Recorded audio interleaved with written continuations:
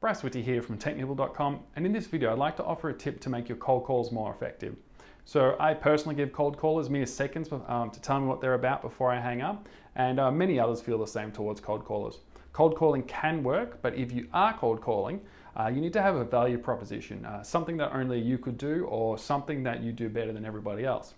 It can't be the usual remote monitoring and antivirus because pretty much everyone offers that. Not only that, you need to be able to convey what your unique thing is in just one sentence because many people won't give you the time to do a whole spiel.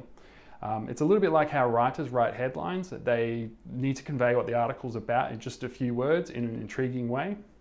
You're creating a compressed headline of your unique MSP services. Of course, you aren't trying to do the main selling over the phone. You want to tell them that you're just calling to introduce your business, and you can keep it casual by saying that you're going to be in the area next week. You could stop by for 15 minutes and have a chat about how you can help them. You should never expect them to buy on the first pitch, and this method is far more effective than trying to hard sell over the phone, and it gets your point across quickly. I hope this helps, and if you need some more help, head on over to technibble.com.